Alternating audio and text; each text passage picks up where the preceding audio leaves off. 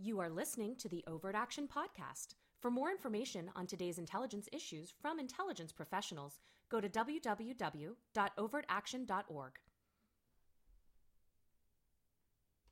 Acknowledging our mistakes and absorbing the lessons of the past is fundamental to our ability to succeed in our mission and is one of the great strengths of this organization.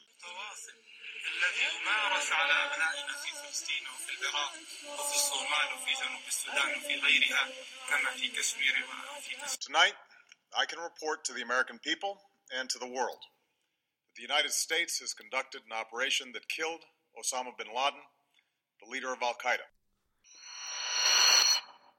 How often do you make predictions in your daily life? The NBA Finals are starting tonight, Thursday night, and you may say, well, Vegas has Golden State Warriors as 3-1 favorites, but LeBron James is by far the best player in basketball. So you know what? I think the Cavaliers are going to win this one in 6. Or you might wake up in the morning and look at the weather forecast, poke your head outside and say it's overcast. So you know what? It's going to rain tonight. You probably make those kinds of predictions every single day without even thinking about it, just in your daily conversations. But what if your job was to make predictions, whether you wanted to or not, on some of the most important things facing our country? National security type issue. Now, what if I told you about a made-up place called Ocelandia? And sorry for coming up with such a lame name, but it's the best I could do. But Ocelandia is a relatively normal place. It's got a strong economy, a strong military, generally a peace-loving country, but actively involved in the world. And then one day, pretty much out of the blue, Ocelandia is attacked by another country, or at least people connected to another country, and it kills thousands of Ocelandia's citizens. And we're now in the days afterward, and your boss comes to you and says, okay, well, what's Ocelandia going to do now that it was attacked? And you have to give him some sort of answer. Now, based on the information I've given you, and again, I know this, I haven't given you very much, what would you say? Now, I suspect you might answer in a couple ways. You would suggest that Ocelandia may strike back at the country from where the guys who attacked them came from. If they're not feeling very secure about their position, they may sue for peace. Or maybe they demand that the perpetrators, the people responsible for the attack, were handed over to them. Or they might, do something somewhere in the middle there. But do you think it's possible that you might suggest that Ocelandia would end up attacking a whole nother country altogether that in reality had nothing to do with the original attack? Is that something you'd say? Because I suspect not. But if you look at the kinds of questions that intelligence analysts are asked to answer every single day, a lot of times that's exactly what it's like, and you're not getting a lot more information than what I just provided you, given the context. Obviously, and typically we're talking about much more tactical issues. But now think about that story I just told you about Ocelandia, and it doesn't sound a lot different than what the United States did after 9/11. Now, if you were an Iraqi intelligence analyst, and obviously you heard about 9/11, whether it was through the news or, through your intelligence sources, do you think any of them on September 12th, 2001, went to Saddam Hussein and said, Osama bin Laden and Al-Qaeda just attacked the United States, and we think that, they're going to go after the Taliban, they're going to go after Al-Qaeda, but they're going to come after us too? I highly doubt it. And you think about the degree of uncertainty that goes into these kinds of questions that we face every day. And by we now, I'm talking about intelligence analysts. I used to be an intelligence analyst. I worked at the CIA for the better part of 8 years, working on terrorism for the better part of 6 of those, and then the last 2 on illicit finance. And again, I'm asking a huge, wide-ranging question, but looking at terrorist groups and insurgent groups operating in the Middle East, which is what I did, you had to answer questions that frankly weren't much different, even if the scale and the context we were talking about was much smaller. In a lot of ways, you're being asked to read people's minds and to think about how they're going to react to the crazy things that happens in this world. So both plans and intentions. Trying to do plans and intentions. It's one of the toughest things that I think we can ask anyone to do. Now, one point I ought to make here, a lot of this, at least for today's conversation, a lot of the things I'm talking about, again, is measuring things like terrorism, insurgency, doing things like political analysis. It's a little different than your standard military analysis where you're counting tanks and submarines and things that can actually be counted. Talking about political analysis or analysis of insurgencies, frequently you're having to look at things that are almost impossible to measure, even in the event that you had perfect intelligence, which you basically never do. But if you're trying to figure out how big an insurgent group is, if you want to get really pointy-headed about it, you're going to end up having the conversation about, well, what makes a member of this particular group? So just by example, Al-Qaeda. What makes a member of Al-Qaeda? Is it someone, if I stand up and say, I'm an Al-Qaeda, am I suddenly an Al-Qaeda member? Do you have to do something? Do you have to get the secret handshake? It sounds bizarre and it sounds annoying and unimportant.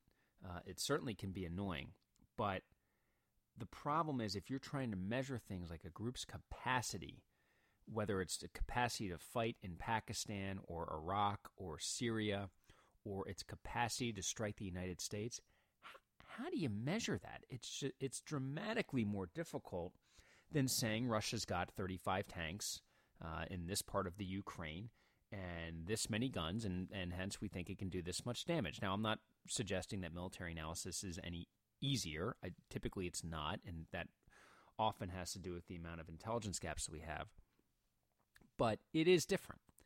And in a lot of ways, the uncertainty is much, much higher when you're doing political analysis than when you're doing military analysis. Again, when you're talking about plans and intentions of an organization, a country, or even a person, what you're essentially trying to do is read someone's mind, which is impossible. And the problem is when you're an intelligence analyst and you tell the president or a member of his staff something that you think is going to happen and then it doesn't, you immediately are a part of an intelligence failure, which comes up over and over again. I mean, if you look at our press, any station, this is even a political suggestion. If you look at how our press covers things, every time the CIA or the intelligence community in general doesn't get something right, it's viewed as an intelligence failure. Because even if products or briefings that the CIA gives, whether publicly, which is rare, but whether publicly or to its policymakers are appropriately caveated, people hear one thing, and they do this all the time. And it ends up in the press, intelligence failure. I've actually had to go on MSNBC, or I didn't have to. I was asked to go on MSNBC to talk about a strike in Pakistan that killed an American, two Americans, excuse me. And it was presented to me as how do we account for this intelligence failure? And, as it turned out, and MSNBC knew this, they, being the IC, had done hours of surveillance over the home that they were intending to strike. And they had intelligence that said that there was al-Qaeda leadership there. And then they bombed it, and it turned out that there was, in fact, al-Qaeda leadership there, except there was also American hostages. And that had never been picked up in the intelligence. So was that an intelligence failure? Now, I only had a couple minutes to actually have this conversation on MSNBC, but I did suggest that, well, it wasn't a complete failure because the intelligence said there was al-Qaeda leadership there, and there was. Now, what the collection didn't pick up was that there was also Americans there. certainly what happened was a horrific tragedy. There's no question about that. But the media, and I think people in general, because you have to really be self-aware of this stuff, they forget that there are just inherent uncertainties in our life. And when you're talking about things or you're taking action about things that are going to happen in the future, and most of the stuff that we talk about in the intelligence world is about things that are going to happen in the future or set up in some sort of if-then construction. If you do X, then we expect Y will happen. So just to use Russia as an example, since it is a current example, I am sure that someone has asked the intelligence community, how will Putin, or even more vaguely, how will Russia respond if the U.S. heightens sanctions against Russia, or the U.S. and the EU heighten sanctions? How will Russia respond? Which is a fair question, because that's what policymakers need to evaluate when they're deciding whether or not to heighten sanctions. There's no matter how talented an analyst is, you're not going to get things 100% right. It's not possible. So I've essentially told you that so far at least, that doing intelligence work is hard. And because you have to answer unanswerable questions and you have to make predictions of the future, and that's frankly not possible. Which the logical question would be, well, then why on earth are we paying people to do this if you're telling me that they can't do it? Well, here's the issue. Whether or not we can predict the future, our policymakers, which fundamentally are the people that intelligence professionals are supporting, they have to make decisions now based on what they think is going to happen in the future. So let me give you an easy example. One of the things you'll frequently hear is that our military is always fighting the last war. Well, we weren't prepared for Iraq and Afghanistan, or Afghanistan and Iraq, because we were prepared to fight a war against Russia, and we had never done counterinsurgency, and how could we not be prepared? But think about right now, as we presumably or hopefully drawing down in both the Iraq theater. We'll now start to include Syria as part of the Iraq theater, but the Iraq-Syria theater as well as the Afghanistan theater, is we're drawing down those forces. There's certainly going to be an element of our Pentagon, of our military, and also in civilian intelligence community, who has to start thinking about the next war. Because unfortunately, even though I can't predict the future, I'm pretty certain the United States is going to be in a war again, and unfortunately probably during my lifetime. But even if there's not, we still need to prepare for one. All right, so what do we prepare for? What's the first question that military planners and strategists and the people who need to decide what kind of equipment we want, they need to know who you're going to fight so that they can procure or at least request the right kind of equipment. So I imagine I'm guessing, but I imagine if you went to the Pentagon right now and asked their military analyst, okay, who is the most likely adversary in the next U.S. war? They'd probably say something like, well, if I had to pick one, it's going to be China or maybe Russia. So, okay, so then the military planners then have to run back, and then they start to come up with equipment that is going to be most effective fighting the Chinese troops. So if we're going to fight China, we might need a lot of bombers, long-range strike planes. We're going to need X number of troops, and they're going to need to know how to fight under this terrain, and we know that the Chinese use the following military tactics, so we'll need to be able to respond to that. All right, that's great. Well, but then what happens if our next adversary is Venezuela? Completely different climate. And rather than it being a formal military war, they're not a nuclear power, so we don't have to worry about that. They don't have much of an air force, and by the way, they may have a great air force. I actually don't know enough about Venezuela's military, but just bear with me. They don't have much of an air force, so we're starting to have superiority of the skies, so we're going to need to be able to have to fight this way, under this terrain. The truth is, whoever we fight next, we're probably not sure who it is, and we can't be sure. And it's going to be a surprise. And the people who are trying to predict those things right now probably aren't right, or they might have a 1 out of 5 chance. Well, it's 25% chance it's China, 25% chance it's Russia, and then it's a 3% chance that it's Venezuela. And it turns out to be Venezuela. And I'm sorry to pick on Venezuela, but just wanted to pick a country that was different than China. Nonetheless, the military, the policymakers need to put plans. They need to start spending money, lots of money, and they need to start shaping a military and training soldiers to fight a certain way. Our soldiers can't be trained to fight everybody and fight all different kinds of wars. It takes too much time. It's too difficult.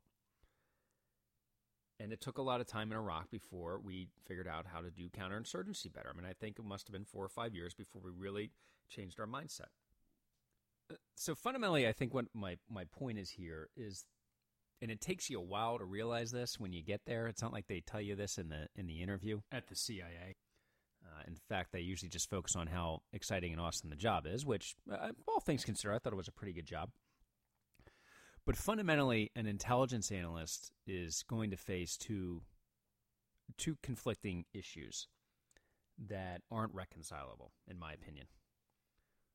The first is the need to make judgments under extremely uncertain circumstances, typically with really lousy intelligence. And what do I mean by lousy intelligence? If you think of information as a zero-sum thing, which you shouldn't, but just for the exercise, let's do that. You're never going to have nearly enough of what you want. Again, if you're just trying to measure the size of the army in Ocelandia, you're lucky if you get the size of one platoon, or the size of a few platoons, and they're probably all going to be different sizes and have different types of people there. And you're not going to know how many corps or how many armies are in the overall military of Ocelandia. But someone's going to ask you, well, how big is it and how effective is it? And you're going to have to make those judgments anyway. And it can be an extremely frustrating thing, especially when you get into, talking about, or when you actually put yourself out there and start making assessments.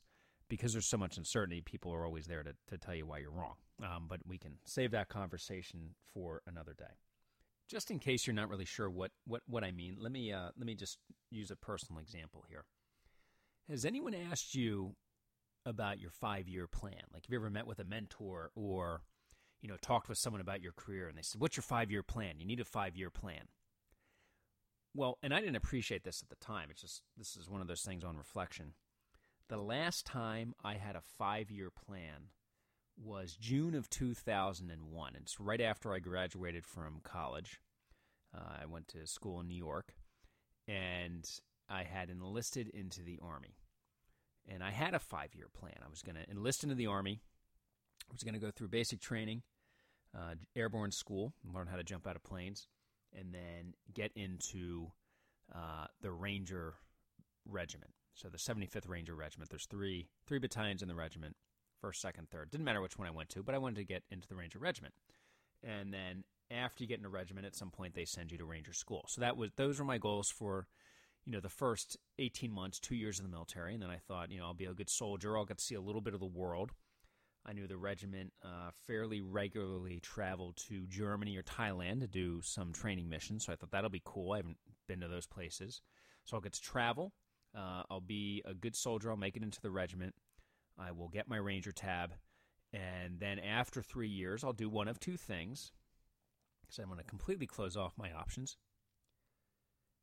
I will either get out and maybe go to business school, or I will, if I like the military, I'll decide what either to stay in, and then if I stay in, I can continue as an enlisted man or become a helicopter pilot or put in to become an officer. And that was my next 5 years, and I think I knew exactly what I'd done. If I'd done the 3 years in the military that I signed up for, and then gone to 2 years in business school, then that would have been 5 years. So that was a pretty sound 5-year plan, whether or not I stayed in the military. Well, if you heard me up front, I said this was June of 2001. So my entire 5-year plan got thrown right out the window 3 months later, about my second to last week of basic training, which was 9/11.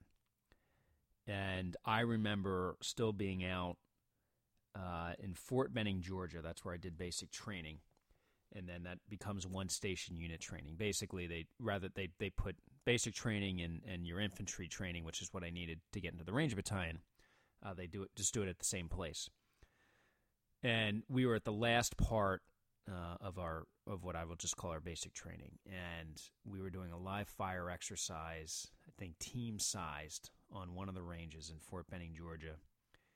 And I remember our drill sergeants calling us together and having us all take a knee, and them telling us that planes had hit the World Trade Center, collapsed both towers, that they thought tens of thousands. You remember at first we thought tens of thousands of people had been killed in lower Manhattan, and that planes had also hit the Pentagon.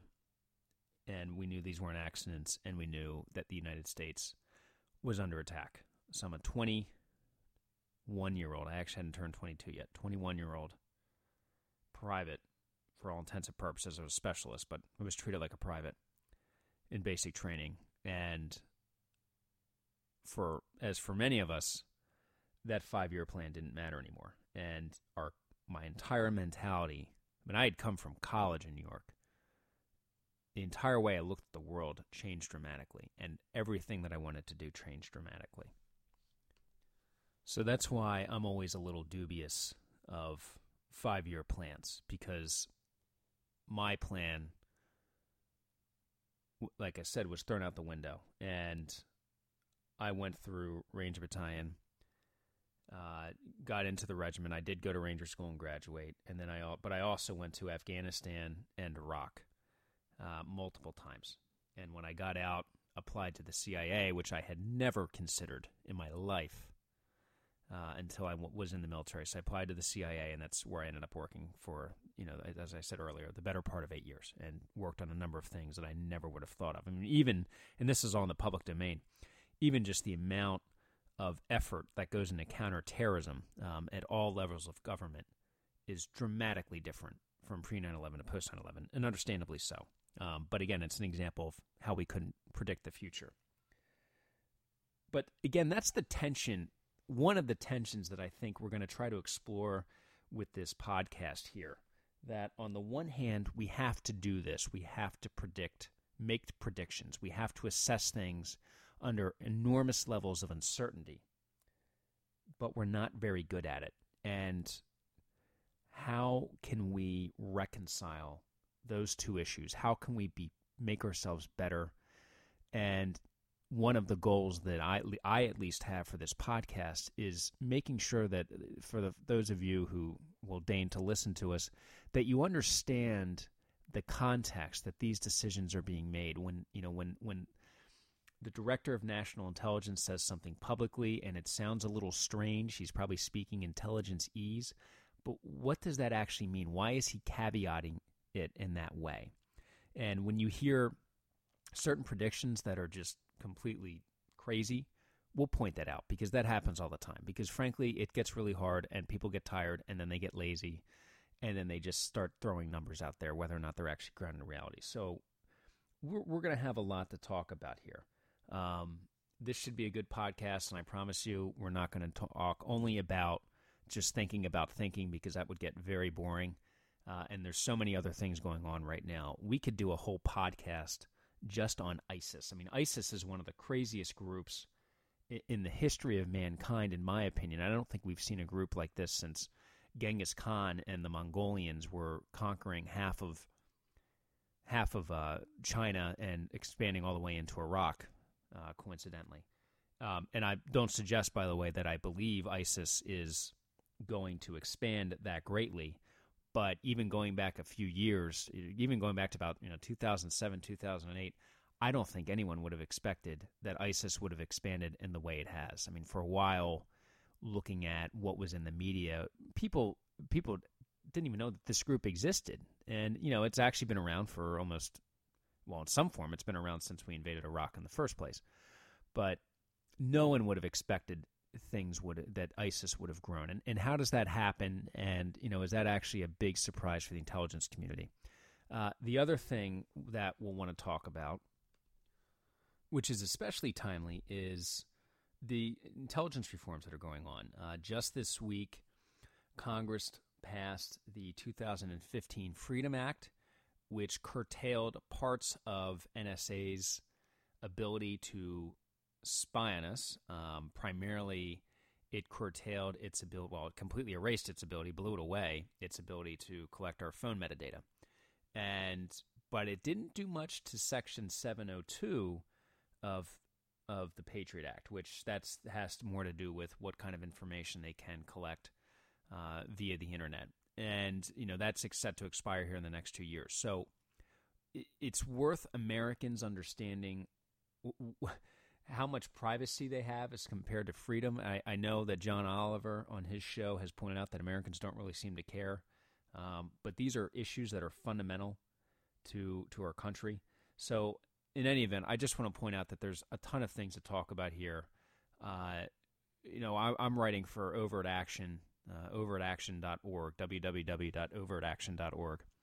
And it's composed of a number of intelligence professionals, some still active, some who worked there for years like I did.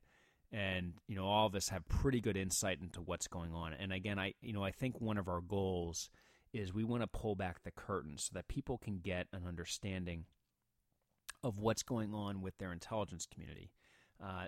It is perfectly justified that a lot of what our government does is secretive. And I don't think that that's a controversial statement to make. But one of the things I think we'll be able to do is provide a little more context that may not be obvious to someone who hasn't worked in that industry. And, that's not much different than someone who trades stocks, which, by the way, is another example of people trying to predict the future. And if you look at the data, they don't succeed much better than the non-experts. But in any event, we'll have a lot to talk about here, and I thank you for listening. For additional reading on this and related topics, check out Black Swan, Fooled by Randomness, and pretty much any book by Nicholas Taleb. Also read Psychology of Intelligence Analysis by Richard Hewer, Thinking Fast and Slow by Daniel Kahneman, and The Signal in the Noise by Nate Silver. And of course, www.overtaction.org.